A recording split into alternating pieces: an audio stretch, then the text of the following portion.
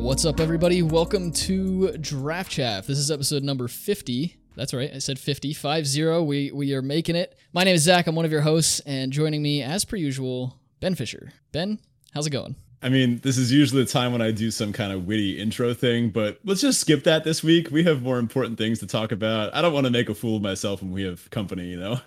Yeah, that's right. We do have company. Not only is Ben joining me this week, but we also have Rob, aka Viral Misnomer from 17 Lands, here to chat about using data to inform decisions. Rob, it's great to have you. It's great to be here. I'm excited to chat through this with you guys. Awesome. Well, before we get into all of that, of course, we have some housekeeping items. If you haven't been made aware yet, check out the Discord. That's the best place to go to talk with us outside of the show, and we've got channels open for just about everything from the new limited sets. I know Modern Horizons 2 just came out. It's going to be an interesting limited format, as well as a nice addition to a lot of constructed formats. We've got stuff for all of the main limited formats going on, as well as a handful of constructed formats over there at the Discord, so check that out. And we're coming up, as I mentioned, this is episode number 50. We're coming up very quickly to our 1-year anniversary, and we're going to have a lot of stuff going on for that, so you definitely don't want to miss that. The best place to be to check out all of the news on that is the Discord. You can check out the link to that in the episode description, and we'll see you there. Of course, if you are interested in supporting the show, the best place to do that is Patreon. You can do that at patreon.com/draftchaffpod. Of course, the show's always free, but we do have a couple of different options over there for you if you're interested in supporting us directly. We've got things like stickers, access to the full show notes, custom deck building opportunities with Ben and I, access to unedited versions of the show, and things of that nature. So if you're interested in that, definitely go check that out. And as a result of the awesome patrons over there at Patreon, we are now uploading all of our videos, or all of our episodes, to YouTube, so definitely check that out if you want like a video version of the podcast as well. All right, with that out of the way, on to our crack a draft type thing. Ben, you've got a pack one, pick 3 for us. Why don't you walk us through it? Right. So for those that are new, this is where we take a look at either a pack one, pick one, or just a pick from a draft. Something that Zach or I encountered in the past week that kind of made us scratch our heads a little bit, something worth discussing. And oh boy, I prefaced this one to Zach by saying, so I had this train wreck draft last week, and it wound up very strange. I wanted to kind of break down what went wrong. The deck finished 2 and 3. It was a mess, and I heavily attribute that to my messy draft. I first picked Rip Apart. Solid, good stuff. There wasn't anything particularly interesting in the pack that was worthy of note. I don't love first picking a 2-colored card, of course, but it was just by power level the strongest pick in the pack. I felt pretty okay with it. Second, I was happy to see a Heated Debate in the next pack. I snapped that up, and I'm looking to be some kind of either red-white aggro or potentially one of these, like Jeskai control-y decks that could potentially make use of Rip Apart in the later game. Pack 3 is where the wheels fell off the metaphorical train. Wait, trains have wheels, right? Or yeah, they have the kind of like but you know what I mean. They have like the weird things on the side. Okay, wheels on the bus. That's the saying, right? So in this pack here, we've got Devouring Tendrils, Dina Soul Steeper. There's some nonsense in there, Crushing Disappointment, Yuriko Moment, some of those things that we wouldn't discuss. But what otherwise sticks out to me from the commons is Quandrix Pledge Mage, Rise of Exodus, and we still have a lesson in this pack that's Spirit Summoning. There's a Hunt for Specimens hiding in here too, as the only learned card in the pack besides First Day of Class, which is playable, but I don't love it. I took the Devouring Tendrils here. Let's talk about why this probably wasn't a good idea. Well, we do have the added benefit of the 17 Lands log, so I was able to see how the rest of this draft went, and this was actually a pivotal pick here for Ben. I personally, one card you left out in your description of the pack there was the Prismari Pledge Mage, and that's actually the pick I would have gone with here. You've got Heated Debate, you've got Rip Apart. None of these other cards really jive too well with either of those cards, and I could see potentially taking the Devouring Tendrils as maybe a signal that green is open with the Dina and the Pledge Mage also in the pack, but in my opinion, coming into pack 1, pick 3, it's just too early to make stake a claim on a basically a third color sort of without seeing more context for the draft. And there are 3 powerful green cards in this pack. That doesn't necessarily tell me that green's open. They may just have not been the best cards in the pack. We only have 2 picks missing. So I would have taken the Prismari Pledge Mage. It keeps you open in red, and you can wait to take that second color. You're probably going to end up splashing the Rip Apart. Any thoughts on this, Rob? Yeah, I agree that this is a tough pick. There are a lot of options here. I think As Zach was saying, there are a few sort of multicolor cards here, or sorry, hybrid cards here that I think would be drawing my eye. Probably the Prismari Pledge Mage, but I think Rise of Exodus is also something you could consider just for the flexibility in that you don't, like you said, you don't want to dip your toe into necessarily a third color and know that you're not almost or pretty unlikely to play the Devouring Tendrils with the Heated Debate unless you're splashing, which I don't think you want to be doing as much. So yeah, I would probably agree with Zach on the Prismari Pledge Mage here. Mm-hmm. I think Rise of Exodus, just as a solid learn card, good stuff. But right now, just based on our first two picks, we don't really know what kind of deck this is going to be. Whether this is going to be like a low to the ground aggressive deck, both of which kind of slot into, or whether it's going to be a later game controlling deck, both of which, I mean, these are just two good valuable removal spells, right? So I agree. Admittedly, what was going through my head here was that this is a power level signal to me. So what I think I was thinking about was this has told me that the people to my right weren't super interested in a good rate green removal spell. And I think this was a bad use of kind of like expected value reasoning. I was thinking that, well, maybe green is going to end up being open and then I'm okay taking a pick here on Devouring Tendrils. But it is pick 3. I don't think I should have been speculating that early. It's a little soon for that. However, sometime before this format ends, I do want to draft the fabled red-green deck, which I just don't think works. And I have actually seen the 17 lands data, and it confirms that it has an awful win rate compared to everything else. So someday I want to try it, but this was not that time. I haven't looked. How many people do we have that have tried that out on 17 lands? Not too many brave souls, but it didn't look like many were successful. With that, let's move on to our Teferi Tybalt. If you're new to the show, this is a section where we talk about something good that happened in our week, something bad that happened in our week. You might have heard of this as Roses and Thorns. Ben, why don't you kick us off with this one? Yeah, sure. So my Teferi, or my rose, so to speak, I had a 4-day weekend.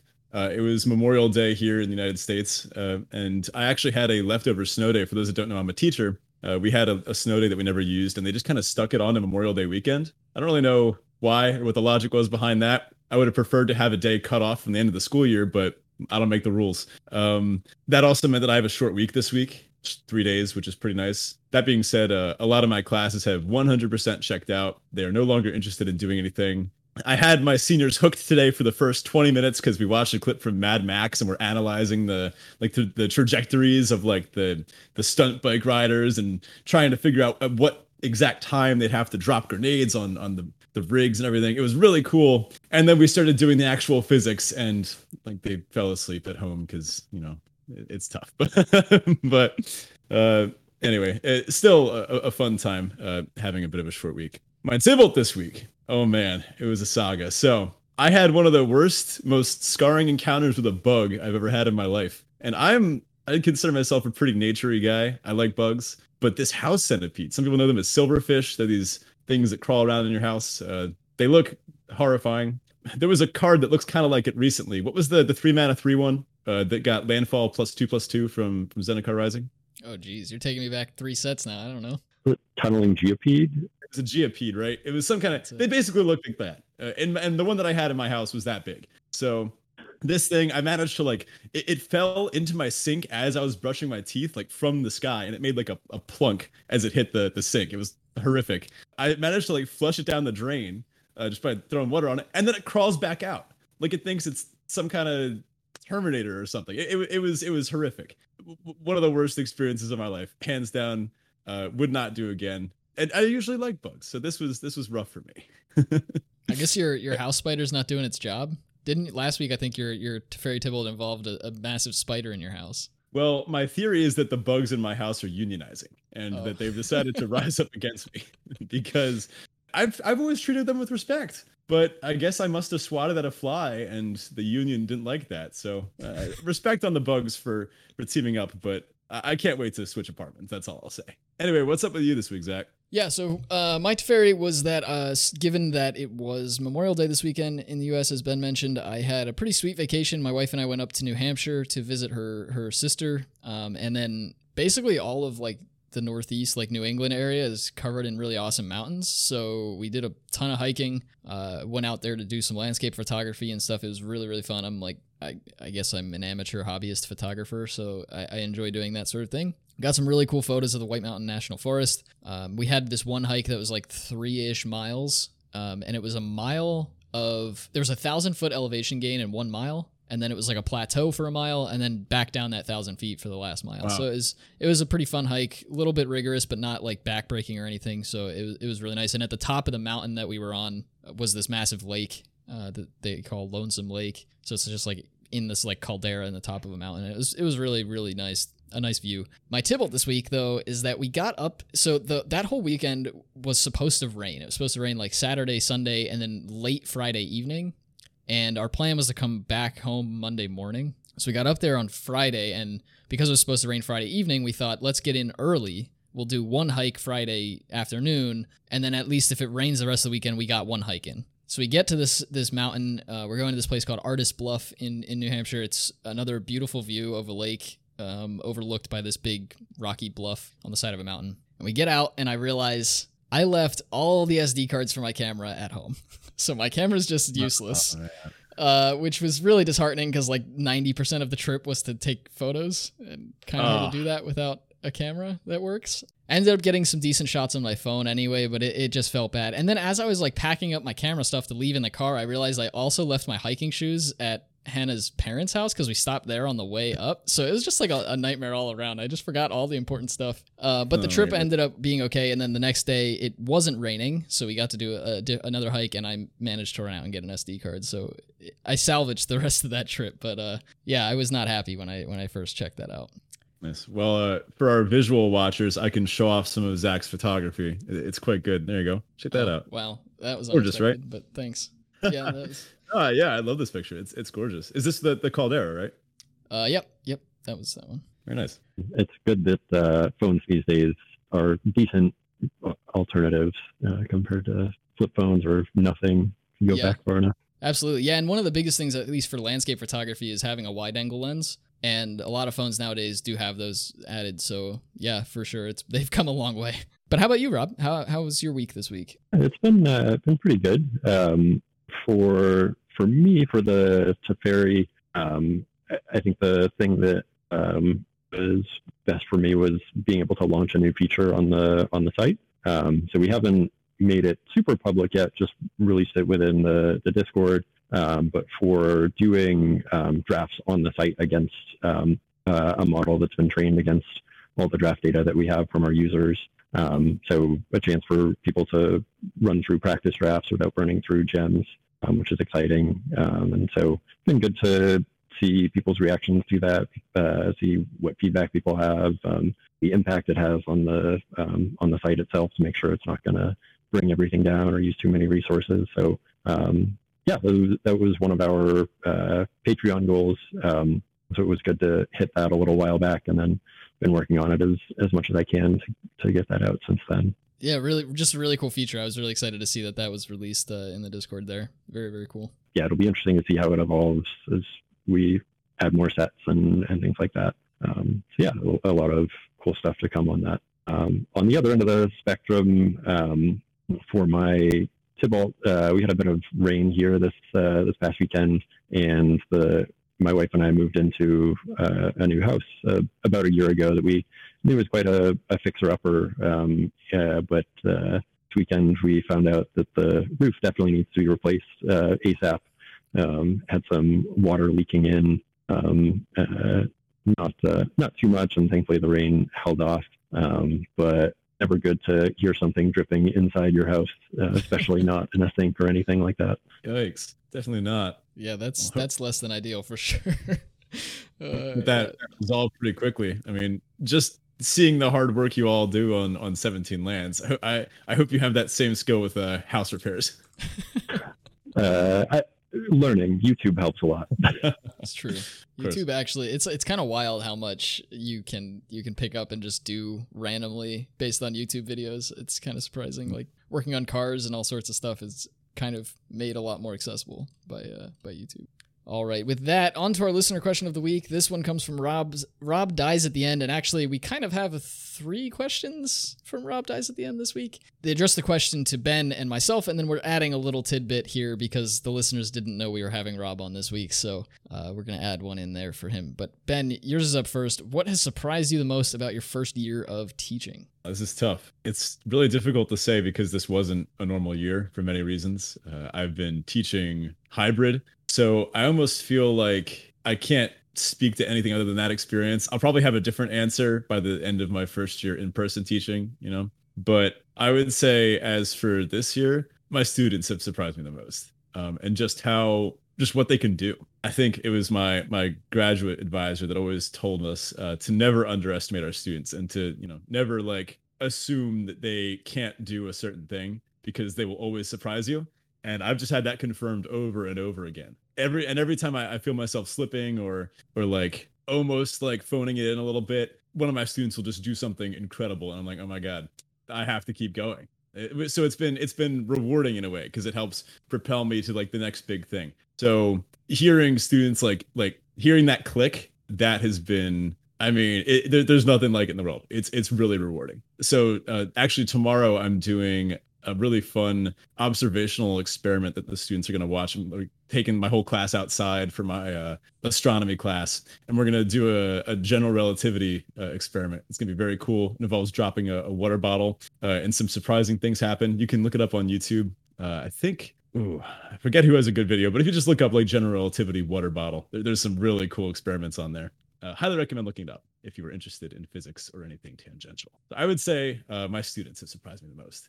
Part 2 of this question is for Zach. What has surprised you the most about your first few months of your new job? And also maybe for people, what is that job? Yeah, so I'm in the DevSecOps space, meaning I work with software infrastructure for a living. And the new job that I am in now, I used to be a site reliability engineer for Nielsen. They do like data analytics and collection of data for all sorts of different things in media. In fact, your targeted ads that you get on Instagram and Facebook and stuff likely came from data they collected. But I moved to a different company called Boxboat. They are a DevSecOps consultancy. So I work now with clients, basically learn what needs that client has, and then do my best to either give them suggestions on how to fix it or fix it myself for them. And I'd say the most surprising part about that has been just like how different other like companies' problems are and how easy it is to work in a group that doesn't actually have its own product.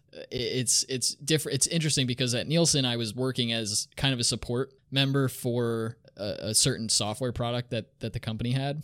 And so I was in charge of making sure that the infrastructure was always available. And if something broke or a computer, shut down or something, a server went down, I had to be there to fix it and things like that. So I was on call at times. So it's sort of like a live service aspect. And Boxboat doesn't have any products because we're a consultancy. So I don't have any of that. I can just work on the project I'm working on. And then I roll off of that into a new project working with a different client. And that part has been really, really fun. But it's just interesting the difference in workflow from a company that doesn't actually have its own product compared to one that does. And seeing, I've been on 2 engagements so far. I've worked with 2 different clients, and the problems they asked me to solve were tangential. They worked with the same technologies, but they were very different problems. And it's cool to see just how different things are in different environments and different ecosystems within different companies. So I'd say that's probably the most surprising to me. Yeah. Whenever you talk about what you do for work, in like spy movies, when they have the hacker character and they're just like mashing on the keyboard and like green text floods the screen. Yeah, that's kind of what I picture you doing. It's not at all like that, but okay. That's what I see. So I'm pretty sure that's right. If you want that experience, go to hackertyper.com and you'll get exactly that. It's lovely. Yeah. I picture you just on Hackertyper all day. Yeah, not so much, but that's fun to think about, I guess. I kind of wish I was there just like mashing keys all day. That'd be. Have you ever had to hack a mainframe in your work experience? I have never touched a mainframe. No, I used to work at IBM, and they're like a big mainframe company, or at least they used to be, but I have never actually had hands on a mainframe before. Does the M in IBM stand for mainframe? It does not. It stands for machine. It's worth a shot. Anyway. All right. The third part of this question, which we're sort of injecting into this for Rob here, is what is the most surprising thing that you've experienced running 17 LANs? The the obvious thing that jumps to mind for me is just how it's taken off. The fact that we have thousands of people using the software every day, people who click through the advice against Windows of don't install this virus on your computer to just be able to access their data and contribute to the data for the community, and just the number of people in our Discord, people who are passionate about the data, willing to help out other people who want to use the tracker, use the software, teach people data science skills. I never would have imagined 2 years ago that this would be where things are. So there's been a lot to learn along the way, along with all that growth, which has been good. Oh, I'm kind of sorry you have to see some of my drafts. I assume every single draft that gets sent to you like kind of check mark and approve, and it goes past you. So I apologize for that. That's exactly true. My work.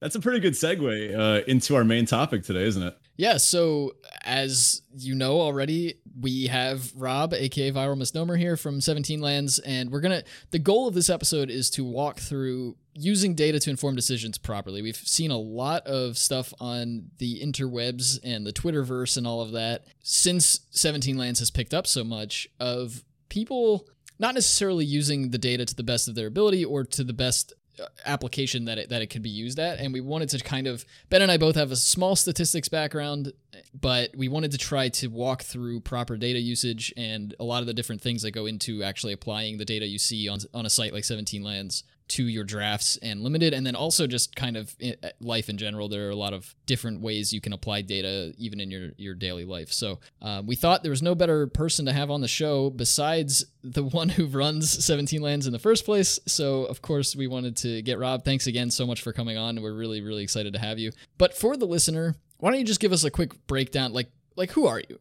Just a little bit of background on who you are, maybe what you did before 17 Lands, what brought you to create 17 Lands, things of that nature. Just a quick little intro. Yeah, I guess sort of by trade, I'm a software developer. My background is mostly in data engineering. So I'm more. There definitely are better people that you could bring on to talk about how to use the data. My background is more in how to manage the data, but definitely have experience with how to use this data properly and have a intimate understanding of what all the caveats are and things like that. But yeah, I enjoy writing software. Been playing Magic for a while now. Started, I feel like, same story as a lot of people. Played when I was a kid, took a decade off, and then jumped back into it a little bit after college with some roommates, and fell in love with Limited, and just really wanted to.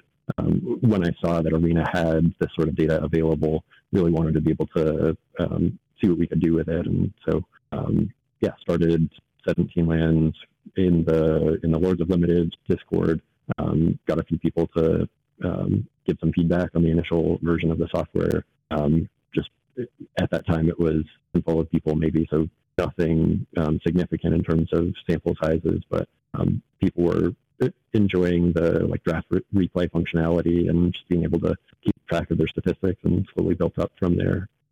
So yeah, it's been a good ride since then. Yeah, that's awesome. So just to be clear to listener, 17 Lands is like your pet project almost. Yeah. I work on it in the evenings and on the weekends. I have a full-time job outside of it. So at this point, I'm not alone. I guess kind of throughout, my wife helped me build the first version of the site. She's got more. I don't have all that much web development experience outside of 17 Lands, but she has more, and so she helped me get the first version of the site up. And we've had a few other people contribute. One of my coworkers has helped out with it. We've had a few other people. There's I think one of the people in your Discord, Hululu, has done a lot of work. He built out the game replay functionality, which has been a huge thing for the site. A lot of people love that. And then obviously we've had people like Sirkovitz, helping out on the data analysis side of things, being a great advocate for the data and for what we're doing. So it's none of us are working on it full time. Everyone's just kind of doing it out of interest and passion and doing it when time permits. That's awesome. Yeah, fantastic. This is, to our knowledge, the only time something like this has ever happened in Magic. I don't think anyone's ever tried anything like this. I don't know if MTGO has any kind of data community behind it, but at least this is the most traction anything like this has ever gotten. Yeah, I know there have been things in the past where people have aggregated certain statistics. I think it was MTG Goldfish a while back would take results from Magic Online and also potentially from like Grand Prix and stuff, trying to formulate or figure out what the constructed metagame was at any given point in time and how those decks were not only doing against each other, but you don't have the same granularity of data that we get from the arena logs. So just nothing like this was ever really possible until now. Yeah, awesome. So before we get into some of the nitty gritty, so to speak, we wanted to get to know you a little bit more. So I want you to think way back. What is the earliest Magic the Gathering experience you remember? Some kind of like kitchen table play, or you said you started when you were a kid, yeah? Yeah, I was probably in middle school at the time. A friend of a friend had a bunch of cards, and I think he just brought them over one day, and we started playing with them. Knew nothing about the rules other than the very basics that you needed, and I'm sure made up a whole bunch of stuff on the fly, and we spread it to a few other friends that we had, and had maybe half a dozen people who would play in giant multiplayer games with terrible decks and terrible mana bases and just the biggest creatures you could find, shove them in there because numbers are good. But that's the original Magic for me. Yeah, if it costs a lot of mana, it's got a high power, high toughness. It's got to be good. Sometimes I miss the days before I knew how the stack worked. Those were simpler times. Kind of staying in that time period or that era of your career with Magic. We're curious, what was your favorite Magic card? It was it was around the time of Prophecy, I think. Prophecy, Invasion, that I played as a kid, and sticking with the theme of big creatures.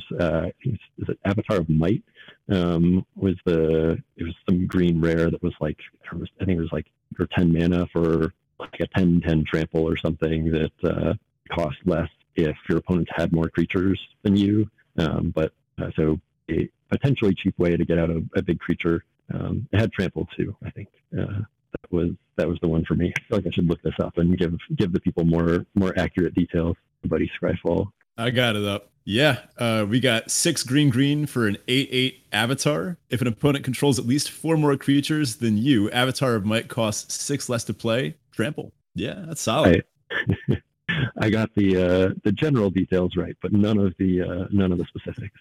I would be terrible at the what's the game they play on LR of guessing the cards by the name? Oh, Stump Louise. Yeah, let's Stump for a guess. Yeah. Well, I think it's more the vibe that matters in the end. Big beefy green creature. Of course. So, kind of on the similar route, how would you describe your Magic play style in a single word? A single word. Yeah. I guess assertive, maybe. I feel like I generally want to make my opponent have it, and will. My general tendency is to play towards shorter games.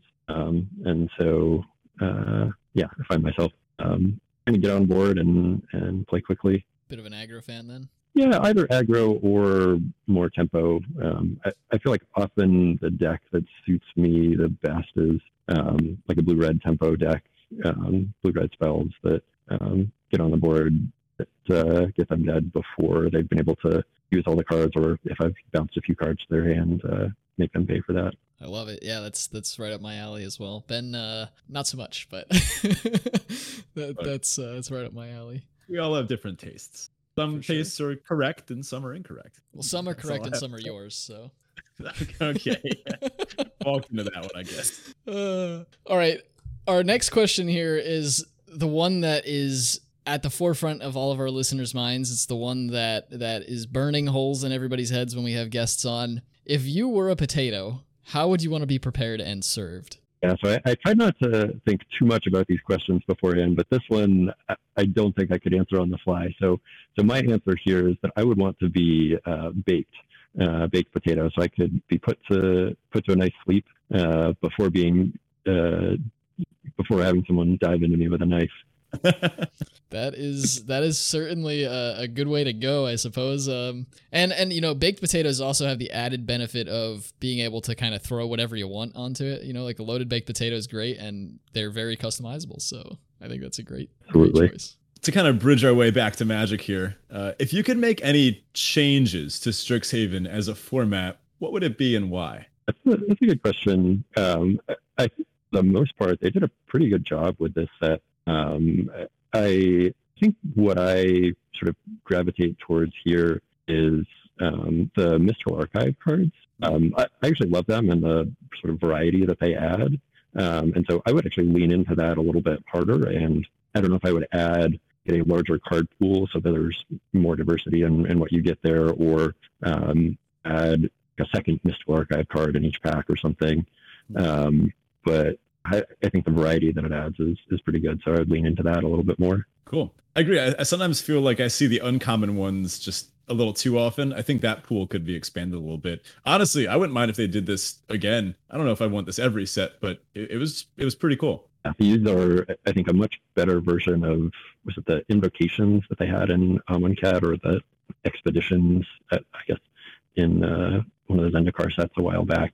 Mm-hmm. Having them in every pack is nice. Yeah, I think it was last episode we were talking about this a little bit more. Ben and I were going back and forth about how we would like to see this used in the future, and I know like the Mystical Archive flavor to it fit Strixhaven very well, but I would absolutely love to see this style of thing going forward in most sets. It's a nice way to get reprints for cards that typically don't have them without having to dedicate an entire set to reprinting those. And then, as you say, it's definitely nicer to see them in every pack and feel like you're getting rewarded just for opening a pack than like the Invocations and the Expeditions were, because they were just too hard to get access to. I think it didn't feel great. Yeah, and when they offer sort of a once in a set build around opportunity, like playing a Storm deck with Devouring Tendrils, or Tendrils of Agony, sorry, or something like that is a fun opportunity. Yeah, and it actually seems like they curated this set of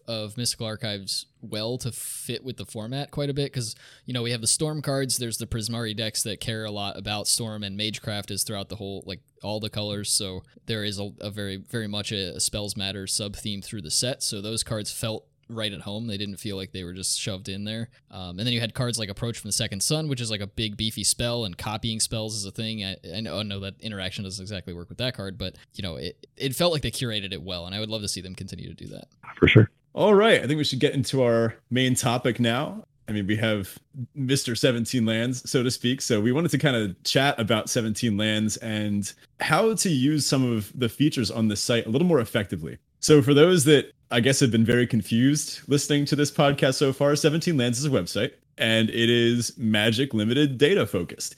So we are huge advocates of it here on the show. We use it all the time. We've recommended it to many people. And some of the bigger features of the site that we've chatted about before are the ability to see draft logs and kind of like share a draft with other people. It's what we often use for a Crack-a-Draft type thing even, as well as kind of see some of the card ratings and win rates and other certain things. That is what we're going to delve into more today. We've kind of realized that the future of Magic Limited is data driven. I think this has become a bigger idea recently. I remember seeing one time on Magic Twitter, there were some pros arguing about whether or not, like, I think it was Cram Session was a pick in a certain pack. And then someone just like posted the 17 Lands data, and they're like, no, look, I'm right. And I remember seeing that, like, whoa, this is a pretty significant turning point in Magic's evolution. So how did this take off? What kind of propelled this from just being, I guess, your pet project to now this thing that I'd say the average limited player knows about? Yeah, it's a good question. It's like, having been involved with it for 2 years, I don't know that I can pinpoint a time when I would say that it took off. necessarily. Like there's oftentimes the way the growth has looked has been kind of slow, steady growth. I think at first we were adding maybe one or two or a couple of people a week using it, and then one thing would happen. I would publish an analysis where I think the first podcast with a mention was the Lords of Limited podcast, when back when bot drafts were the only thing you could do on Arena. They mentioned it, and a number of their users started using it. So we got a big jump then, and also a little bump in the growth rate. And then we would sort of add more users, get another analysis. Sirkovitz got involved at some point and started posting some of his analyses, which have just continued to go on and continue to get better and better over time. And that just sort of kind of slowly adds more users. And then I think probably the biggest step function in our users was starting to be talked about on limited resources. Obviously, the biggest podcast in the limited space, so has the most reach, and getting endorsement from them of doing something valuable, I think has brought a lot more users in, a lot more legitimacy. But like without any of those previous steps, the next step wouldn't have been able to happen. So it's been or gradual growth over time, I would say. Awesome. Yeah, I mean, it's not very surprising to me, at least, that this is something that eventually caught on. I know you're saying it's not really like an overnight sort of thing. And I know as a consumer of content and like being someone who just uses 17 lands and doesn't actually work on it, it kind of seemed to me like it happened overnight, but I know how that can definitely be misleading. But it's not surprising to me at all that it took off, because it's basically what limited players have wanted for a while, given that we had a lot of data aggregation in the constructed space for a long time. We had tournament results for a very long time. We've had like aggregating results of different archetypes for quite a while, and that just hasn't happened in limited because of the different nuances that are involved. So it's really cool that not only were you able to do this, but obviously off the back of Arena actually exporting logs that are usable and parsable and things like that. And so that's kind of the main feature that we obviously look at with 17 lands, like that raw data that we can just go look at. You do have a number of different, as you said, a number of different analyses and different articles being posted on the site now as well. But all that data is just there for us to go look at, which is awesome.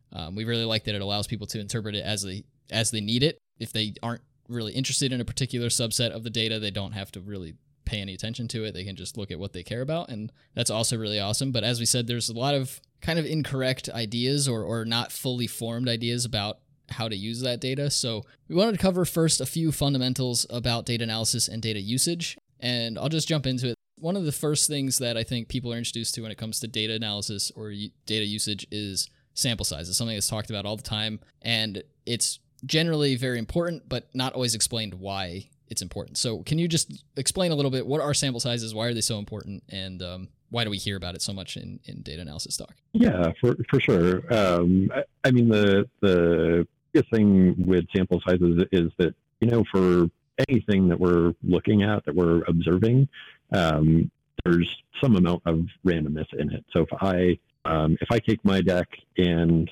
go 7-0 with it in Mythic, it's not necessarily that is the best deck ever. There's Magic is a game with random chance, and so I may have just drawn well. My opponents may have gotten flooded. Any individual data point is not totally representative, and so. But as you add more and more and more data over time, if you're looking at things that are similar and have multiple observations of them, you can sort of hone in on what the actual likelihood of winning for a given deck or card or whatever it is that you're looking at might be. And so the higher the sample sizes that you get, the more confident you can be in the result that you're looking at. And so just some if we're looking at win percentage for something, just some rough numbers to keep in mind. If you're looking at something that has about 1,000 data points associated with it, and you see that it's a 50% win rate, you can expect that as you get more and more samples, that's going to be roughly within 3 percentage points of where you're going to end up long term. So if I, like, to put that as a concrete example, if I have red on 17 lands and we have 1,000 games played with it, and the win rate is 55%, I would guess that by the time we get to 100,000 games played with that color pair, that it's going to be somewhere between 52 and 58%. But definitely not guaranteed that that's going to be the case, but that's sort of the most likely outcome. But I would not be surprised if it started out at 55% and then moved down to 53% and then jumped up to 57%. Anything you guys want to add there on sample sizes? Yeah, it's interesting to just note in kind of big picture terms that when we look at any single like percentage, we maybe should be taking it slightly less literally than this is like the hard percentage of this thing. Like you mentioned, the more and more data that we have, it tends towards, I guess, what you'd call the real answer. But I guess that's just more of a reason to get everybody on 17 lands, right? Absolutely. The more people we get, the closer we can get to the real number, whatever that means. Mm-hmm. Yeah. Yeah, and that's something that I think is important to keep in mind as well. Like, it's, as you mentioned there, Rob, like, it's not surprising to see a certain archetype at a certain percentage and then come back in a few weeks and see that, you know, it's got an extra 25% samples and now that percentage is different, because we are essentially trending toward a more specific answer. But yeah, we're never really going to get that 100% perfect value that is perfectly representative of the data we're looking at. I was also going to add that like, target that we're trying to get to is it's probably going to change over time as people understand how to play with the cards, as people as the like overall balance of the metagame shifts. If people are playing a lot of Lorehold at the beginning of the set, and then a couple weeks later, instead of having 2 Lorehold drafters per draft, you're down to 1.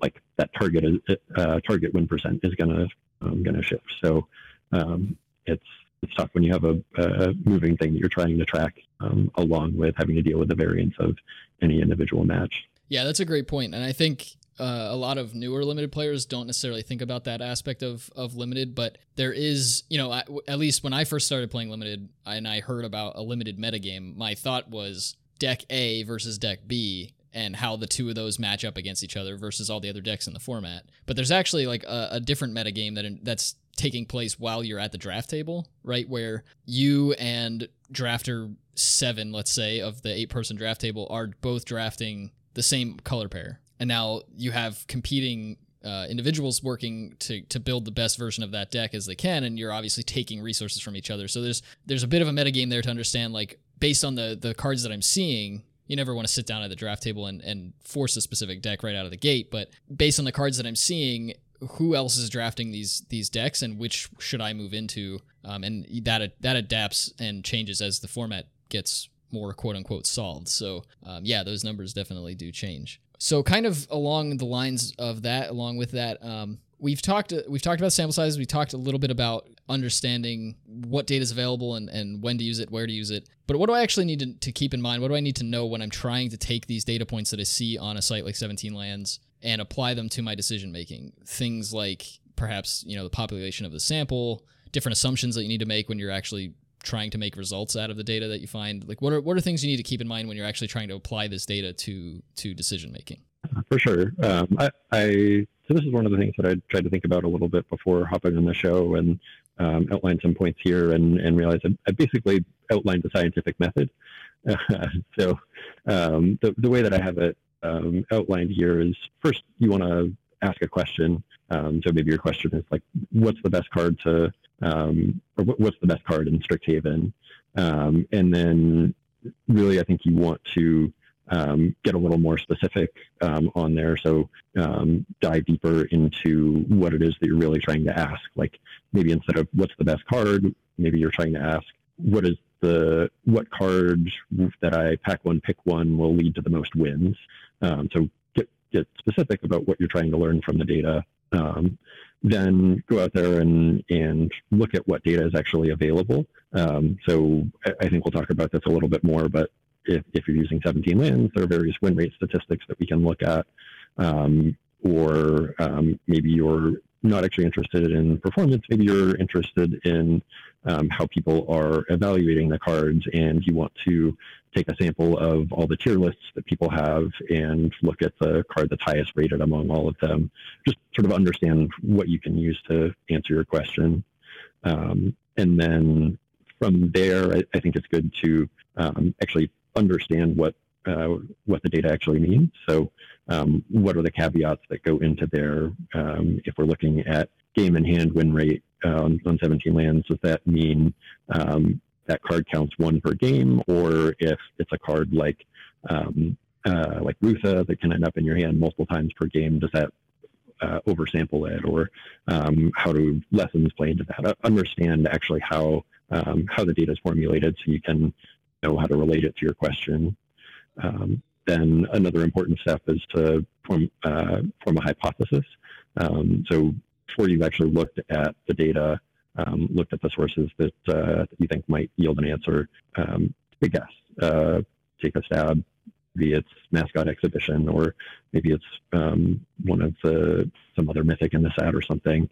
And this is important because it can help you identify sort of misinterpreted the data when you look at the results, or it can sort of drive a lot more learning when you understand maybe why you were wrong and what your guess was. And then once you have that hypothesis, then actually jump in and dive in and look at the data, see how that compares to your hypothesis, and think about the results and what that actually means and what you learned from it.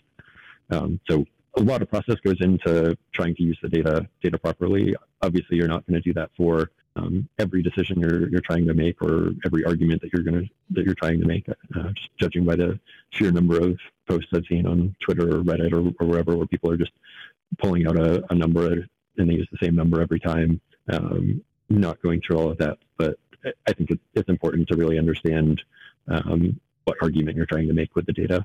And I actually really like the way you laid that out, because it does pretty nicely mimic the scientific method, and I don't think that's accidental, really, right? There's a reason that general science, and Ben, you can talk a lot more to this than I can, given your background, but there's a reason that the scientific method is set up that way, and I think, most of the scientific studies that are done are really about data in and of themselves as well, so it doesn't surprise me that these two kind of mirror each other so closely. Yeah, Zach alluded to this, but my background is in astrophysics, and I think that this is perfectly mirroring the scientific development of ideas in physics and other sciences too. In fact, Zach, we got to jot this down. Let's have a show sometime about how we can apply the scientific method to learning about limited. There's a bunch of physicists that listen to this show, so I think that'll be a fun thing to do down the line. Sure. But anyway, yeah. Now, kind of along the lines of some of these incorrect ideas that we often see floating around, let's just rattle off a few real quick. First of all, does win rate equate to pick order? For example, if I see 2 cards and one has a higher overall win rate, I should just always take that, right? No. Next question.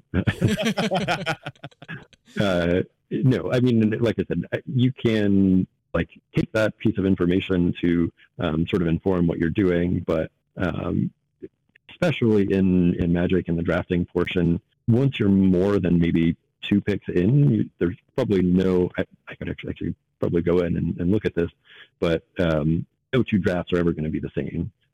So by the time you've seen 2-3 packs of cards, have made a couple of picks, you're in a completely novel situation. And so you don't actually know what the win rate of card A versus card B is in that exact situation. As much as I would like to get every player on Arena using 17 lands, even still, we would never get enough data to be able to answer those sorts of questions. So there's going to be all sorts of caveats that come in, whether it's the color pair that you're in, the synergies between your cards. As much as we should all strive to not necessarily have a particular play style, that's going to factor in as well. And so, no, you should not be blindly using win rate to decide which card to pick. Yeah, it's actually it's funny the way you phrase that. We've been talking about this this idea that's kind of Ben's brainchild that he calls vector theory, which is just an idea that he came up with to discuss how to best build a deck and construct it in terms of the actual draft portion of Limited. And that kind of ties into that as well. Like the overall look and the picture of what your deck is at any given pick is going to should more heavily influence the next pick you're making over just a single data point like win rate or win rate in hand or anything like that. Because especially in Magic, like the data's so complex and the decision making points are so complex that there are just way too many factors that are in play to limit it down to one specific thing. That being said, I would be lying if I say I haven't tried a draft or two where I solely base it on the win rate just to see how it goes. But I would not recommend doing that as a long-term strategy. I'll have to fire up the 17 Lands draft sim and give it a go in that, so I don't have to test it in a waste safe the gem. environment. Yeah, then you're not wasting gems. Yeah. Actually, side question, because that just came back up, and because I am a software nerd, I'm just curious from a model perspective, are you training the model off of the sims as well, or just on data that's collected from Arena? Currently, just off of the data that's collected from Arena. I think if we look towards, say, when the next set comes out and we want to build something for that, obviously we're not going to have something from day one, so we may need to train it off some of that data. But I generally would like to lean towards things where there's at least some amount of stakes on the line, so that you don't have people who are just kind of randomly picking through, polluting the data. Yeah, that's where my head was going as well. I was just curious how you guys were handling it. That's cool. It also allows us to sort of look at how the deck did overall, or how the user that did it, what their overall performance is, what their win rate is, or what their rank is, so that we can, if we're trying to build better bots, and better is what better means is like something that's trying to draft the best deck, or is that more closely mimic human behavior, or what? But if we're trying to mimic something that builds a better deck, then you want to be able to incorporate that win rate data as well. Sure. So I have a side offshoot question. Do you have a plan in place for when the 17 Lands site gets too smart and starts to take over more things than just the Magic Twitter? I do not. I do not have a big red button to hit to turn everything off. Maybe that should be my next project. God help us all. Anyway, what's our next question, Zach? Yeah, so next, kind of along with the win rate equating to pick order, does a specific color pair having the highest win rate mean I should force that color pair? What's your goal? If your goal is to win, you might actually get away with it for a little bit of time, but generally, I'm an advocate for leaning into something, but not forcing. So no, just because Silver Quill has the highest win rate for now, actually I don't know if it still does, doesn't mean that I'm trying to do that every draft. Yeah, we just anecdotally we had a member in our Discord who was kind of, this is something we saw a lot more with the bot drafts when we didn't have in-person drafts, but you could kind of force different archetypes because the bots didn't prioritize good cards in those archetypes. And we saw that kind of happen with Silver Quill recently, where you could kind of force pretty solid Silver Quill decks repeatedly. And we had a listener in the Discord string a couple of trophies together with Silver Quill, and I was like, well, they may have adjusted the bots because I just went like 1-3 with a couple of Silver Quill decks. I think for at least a little while, I think Rakdos was actually the color pair that technically had the highest win rate on the color performance page. And that data only updates once a day. So even if we had people going in and forcing it, it would take a little while for you to course correct to something that has a better performance than forcing Rakdos every time. Yeah, that's actually really interesting. I didn't know that. I think it was a sample size of 1 or 2 drafts. I was going to say that I would expect a small sample size with an absurdly high win rate or something like that. But just wanted to flip it back to you. Are there any other kind of irksome misuses of data that you frequently come across? Anything you've been dying to get up on a soapbox and scream about to the world, like, you're using it wrong?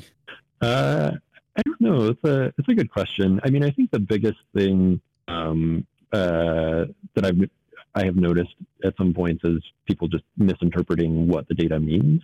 And so sometimes that was a matter of telling people, hey, scroll down to the bottom of the page and read the FAQ.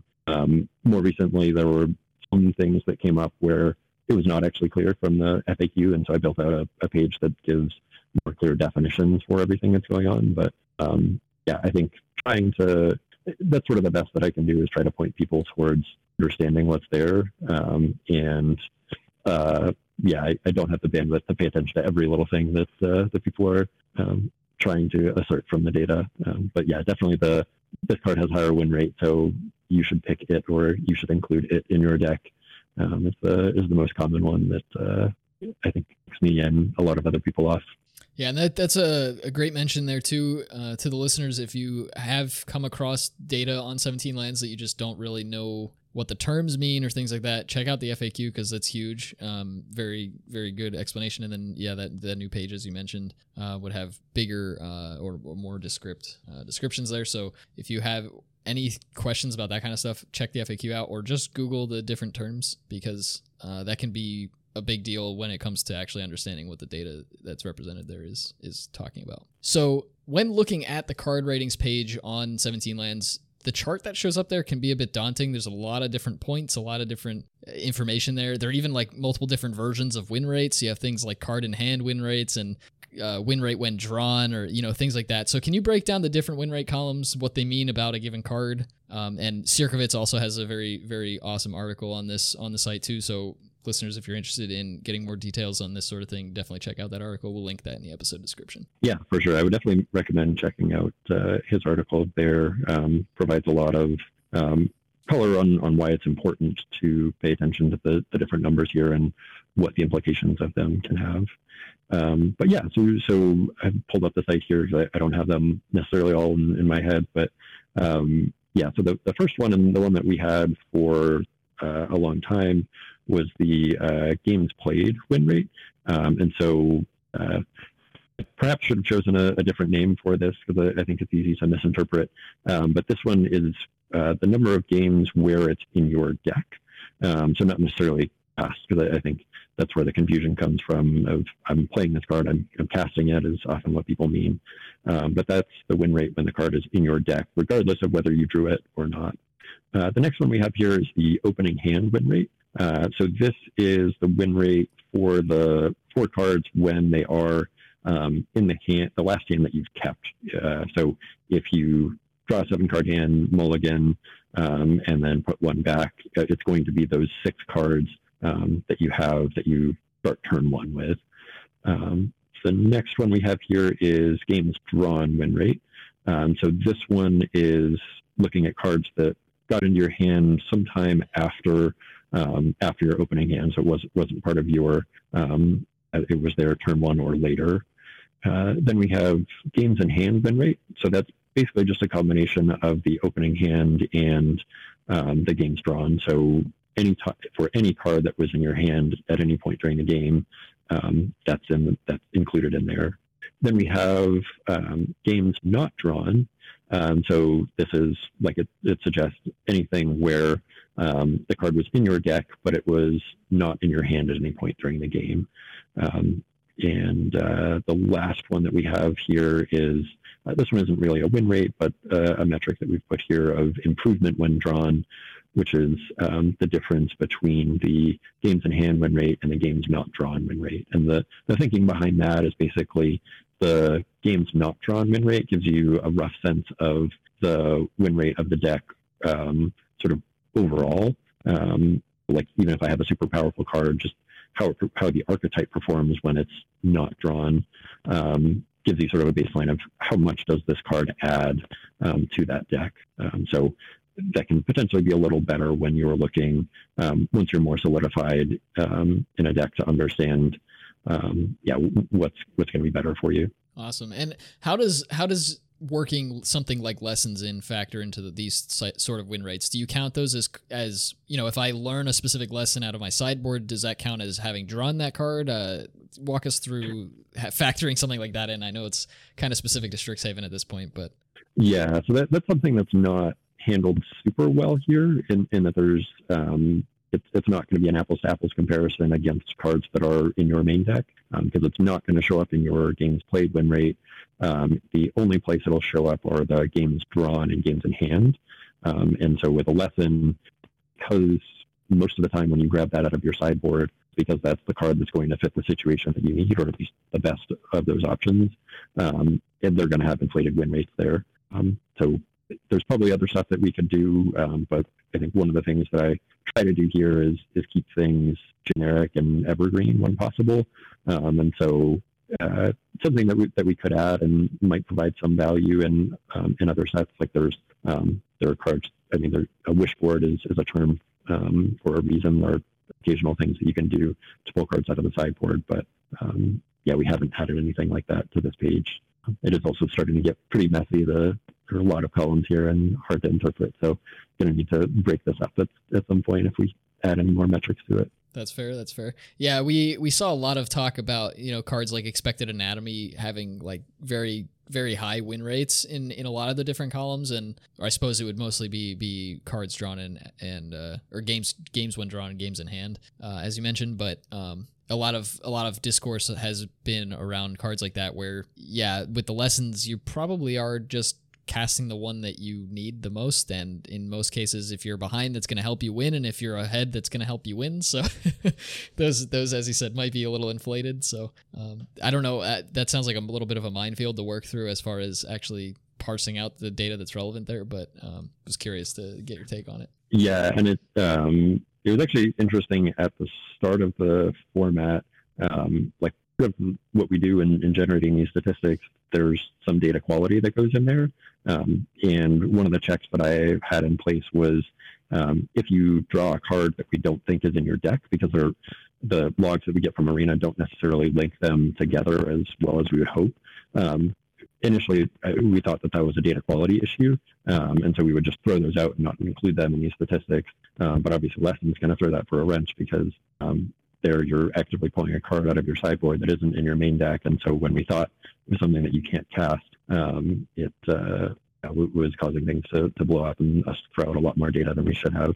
So I had to go and update that logic a bit. I think I should take this moment to apologize for the one time that I accidentally main decked a Mercurial Transformation and then won a bunch of games with it before realizing that I had main decked it. I think I may have messed with some data there. I know plenty of people who move things into their main deck to be able to take a screenshot and share, and then forget to move them out, and plenty of people like that. Yeah. So looking at this big table of data, one way that I have tried to use this effectively, we've given some examples of what not to do. I think it's about time we do the other end of the spectrum, right? Is just being very specific and literal, rather than kind of offer these hyperbolic. For example, if I sort by, say, win rate when main decked, Killian Ink Duelist comes to the top. So rather than say something along the lines of Killian Ink Duelist is the best pack one, pick one in the set because it has the highest win rate when main decked, I would say instead, well, Killian Ink Duelist has the highest win rate when main decked. So it's probably a good early pick. Does this necessarily mean that it is better than X, Y, or Z, things with other comparable win rates in other areas? Maybe it's a pack one, pick one, and you've got a Magma Opus and a Killian in the same pack. Then you're like scratching your head, like, do I just take the higher win percentage? I think it's good to look at exactly what the data has told us. And everything else that comes from there, I guess, is the human interpretation side of things. But I think it starts to get muddy when we start saying that the data is saying things that it's not actually saying. Would you agree? Yeah, for sure. And to sort of build on that, like I pulled this up and sort of, and one of the things that we can see with this specific example is Killian, I think right now has 68,000 games played with a 59.1% win rate. But if we look at Professor of Symbology, which isn't uncommon, so you expect it's been seen in the same number of packs. It's got a slightly lower games played win rate, 58.3%, but it's got 87,000 games played. And so what we can learn from that is that it's got a much higher chance of making your deck, because obviously it fits into more decks than a two-color card would.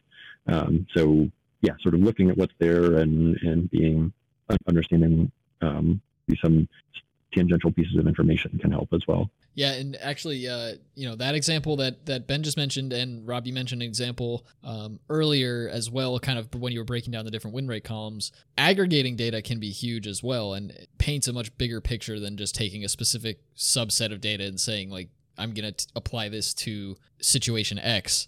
In this case, when you're looking at the games played, the actual number of times the card has been played or the number of times it's been drafted or whatever, and the win rate when played, you can kind of paint a more interesting picture. Like you said, Professor Symbology fits more decks. The decks that Killian works well in might just be like, he might just work well in a specific deck, and those decks are really good, but can you really play him in too many other decks?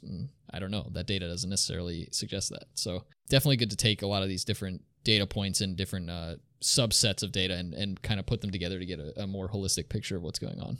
Absolutely. I have a quick question. This isn't something that I noticed before, but addressing the games not drawn win rate, what's kind of like a real world takeaway from this information? So, sorting by this, I see Silverquill Apprentice, Silverquill Silencer, Shadewing Laureate, Spiteful Squad, Owlin Shield Mage. These are all towards the top. This is a trend, right? We're clearly seeing a bunch of Silverquill cards. What does this mean? Yeah.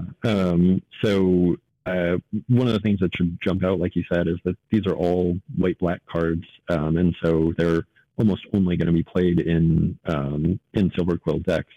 And so I bet if we go look, their games not drawn win rate of 59, 58-ish%, probably pretty closely mimics the overall win rate of Silverquill. And so, because these cards are only going in those decks, that's what we're going to see here. I can't remember who it was or what the specific card is. This is probably going to be a terrible anecdote. But back in the last set, or one of the recent sets, someone noticed that one of the cards that had the highest games not drawn win rate for a white deck, or of the white commons, was some enchantment. And basically their interpretation from it was, draft your decks like you want to play this enchantment, but don't actually put it in your deck. So basically the lesson there was, you want creatures that are going to do better by being equipped or enchanted, but you don't like the specific equipment or enchantment isn't necessarily going to be the right one for your deck. So as we kind of start to wind down here, there's a few more tools on 17 lands that I don't think get as much love. And some of those that I wanted to delve into real quick, just to kind of give the listener just some more options of things they can do to use the site. So the card evaluation metagame is one that I don't see discussed too often. What are your thoughts on this one? Do you want to kind of come out in defense of it, give more people a reason to use it? Yeah, I love this, and I enjoyed building this and actually seeing what came out of this. So what this does is it plots the average last seen at, so one of the draft statistics of where you're seeing the card in the pack, for all of the cards in a given group over time. So we can see how the communities, like the overall Magic communities, evaluation of cards have changed, and the overall rankings of them and whatnot. And so I think it's pretty interesting to look at, like, you can sort of guess or identify is there a limited resources effect when they mention these certain cards are overperforming. Do you see them jump in here because so many people are listening to it? Or if a specific card is getting hype, like Burying Books, for example, in this set, you can sort of track its rise over time as people go from it being the third or fourth best to the second to the first, and use that to sort of, hey, okay, I know I was getting extra value from Burying Books super high in my pick order early on, but now it looks like everyone has caught up, and so maybe I should lean out of blue a little bit more. Have you been able to get any information from it? I'd say just in big picture. I've noticed that sometimes they stay kind of static. For example, I have up right now all commons of all colors. And I know that Heated Debate has kind of always remained up at the top, with environmental sciences now at the top, but having climbed a bit since the beginning. I think this is something that I'd want to take a closer look at the next set. Jumping in now, I almost feel like I missed the boat. Obviously, I can go back and look and see how it's evolved, but I think, I guess the next set that this would be really useful for would be the Dungeons and Dragons Adventures in the Forgotten Realms set coming out. I think I'm going to pay more attention to this tab from the beginning and kind of use this to evaluate my own card evaluation skills, to kind of see if I am keeping up properly, or if my card evaluation sixth sense is accurate. I'm a little too biased as we're already this far into this set now, but now that I know more about, like, I to be honest, I don't even know I could do all these different sorting, and you can sort by date too, which is really cool. I'd say this is a feature that I'm excited to use more. Yeah, and it's interesting to see how long it takes. Like, one of the things that I was worried about with 17 Lands kind of growing in popularity is people are going to use the data and converge on things faster, and limited sets are going to scale even faster. But from this, you can see it takes weeks for people to really settle on card evaluation. And like you said, like, environmental science just like today even reached Heated Debate on this chart.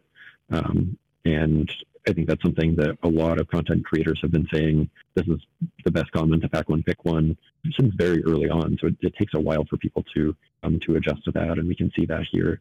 You can even, like, sort of overall picture when you're looking at this, you can see that one, people rare draft a lot at the beginning.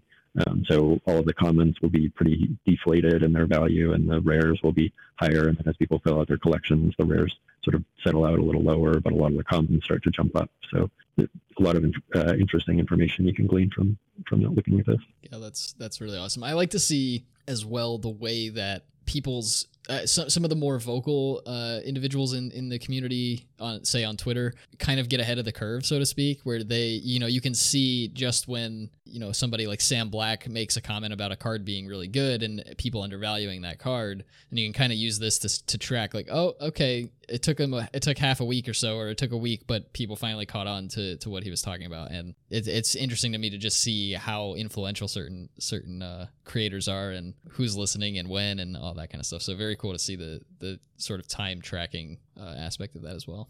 For sure. So we've got one more question here for related to Strixhaven specifically. We've been obviously playing a ton of it and really having a great time. So we'd like to know, just from you specifically, what's the most significant or interesting thing about Strixhaven that you've learned thanks to 17 Lands data? I think the thing that I jumped to is what everyone's been focused on, which is lessons. I mean, we knew that lessons and learning were good pretty early on. I don't know that necessarily everyone understood before the set came out, but as soon as people started playing with it, it was apparent.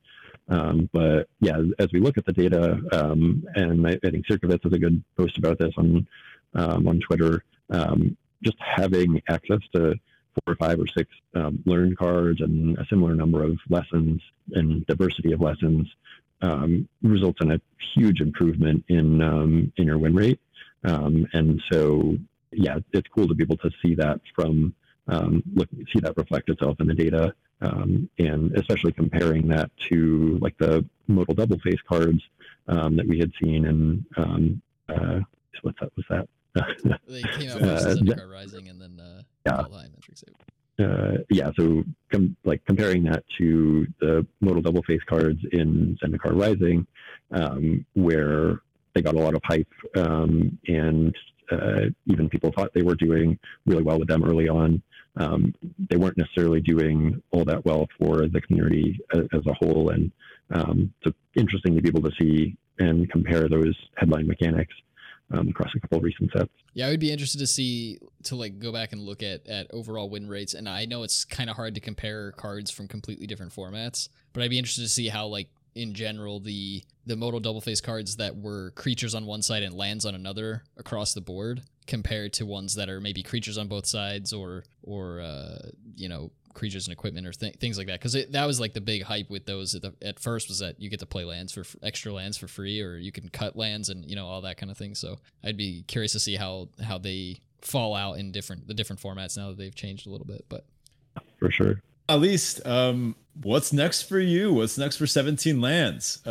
You mentioned earlier that you have this draft simulator in the works. Anything else? What's big and exciting? Yeah, I mean, there's sorts of stuff that we're kind of tinkering with and thinking about. I'm excited to add more features to the simulated drafts.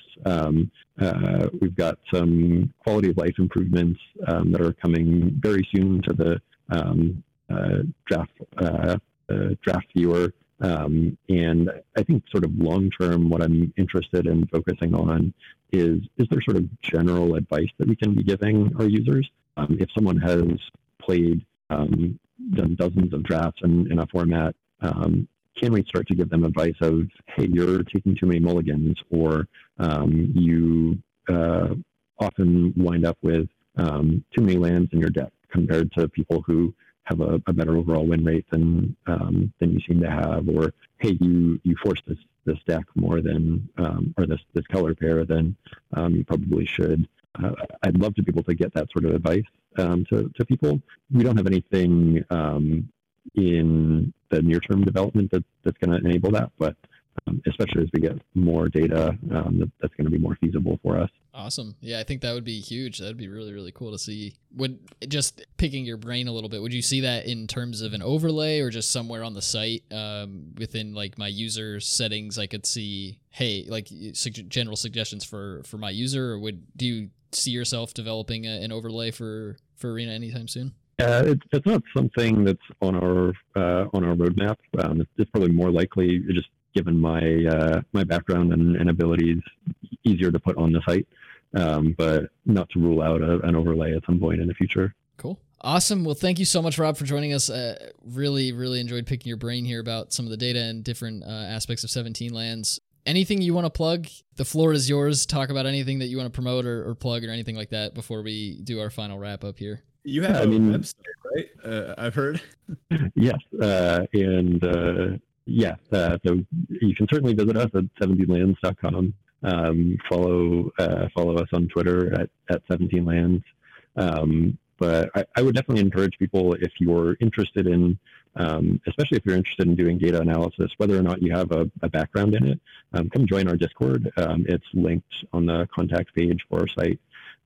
We've got a lot of great people in there who are discussing the kind of public data dumps that we've done. I guess we didn't talk about that actually on the podcast, but not only do we have the sort of aggregations that we think are most useful to people on the site, but I've also been putting some dumps of the raw data of like one row per game that we have. So hundreds of thousands of data points available for you to analyze. And if you're interested in poking around at that sort of thing, or learning how to poke around at that sort of thing, come join our Discord, and get a lot of people who are interested in helping out with that. Awesome. It's also a great place to go if you're having any issues with the software. The whole entire Discord there is very, very helpful. So if you have tried 17 Lands and couldn't quite get it working or something like that, I mean, out of the box, it's quite user-friendly, but if you did have any issues, that Discord is definitely a great place to go. We'll link all of those things in the episode description as well. All right, and of course, if you're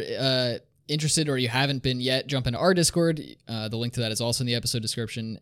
We'll have different things, and Rob's in there as well at the moment. Not sure if he's sticking around or not, but catch him while he's there, I suppose. Otherwise, check out the 17 Lands Discord for sure. And if you're interested in supporting us or 17 Lands, check out both of our Patreons. Definitely huge help there to be able to support either of the two or both or whatever that may be. And at the very least, if you can't support directly monetarily, spread the word, get people using 17 Lands, get people listening to the podcast. It helps tremendously. If you want to reach out to us, you can do so on Twitter. You can find me at Rannick Alfredian, Ben at BetaFish1, and Rob there at 17 Lands. And you can reach the podcast directly at DraftChaffPod on Twitter as well, and email us at draftchaffpod@gmail.com. That does it for us, and we'll talk to you guys next week.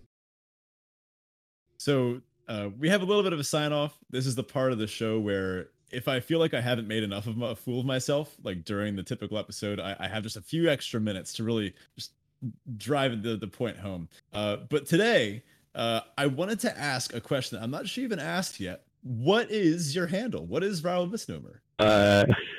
Not a great story on this. I think it was my Xbox Live handle back in the day, and I think it was something that was mostly auto-generated from Microsoft. So no real story behind that. I guess speaking of naming things, though, fun fact: one of the names that I considered for 17 Lands was actually Draft Chaff. Wow. My wife talked me out of it, but it was one of the.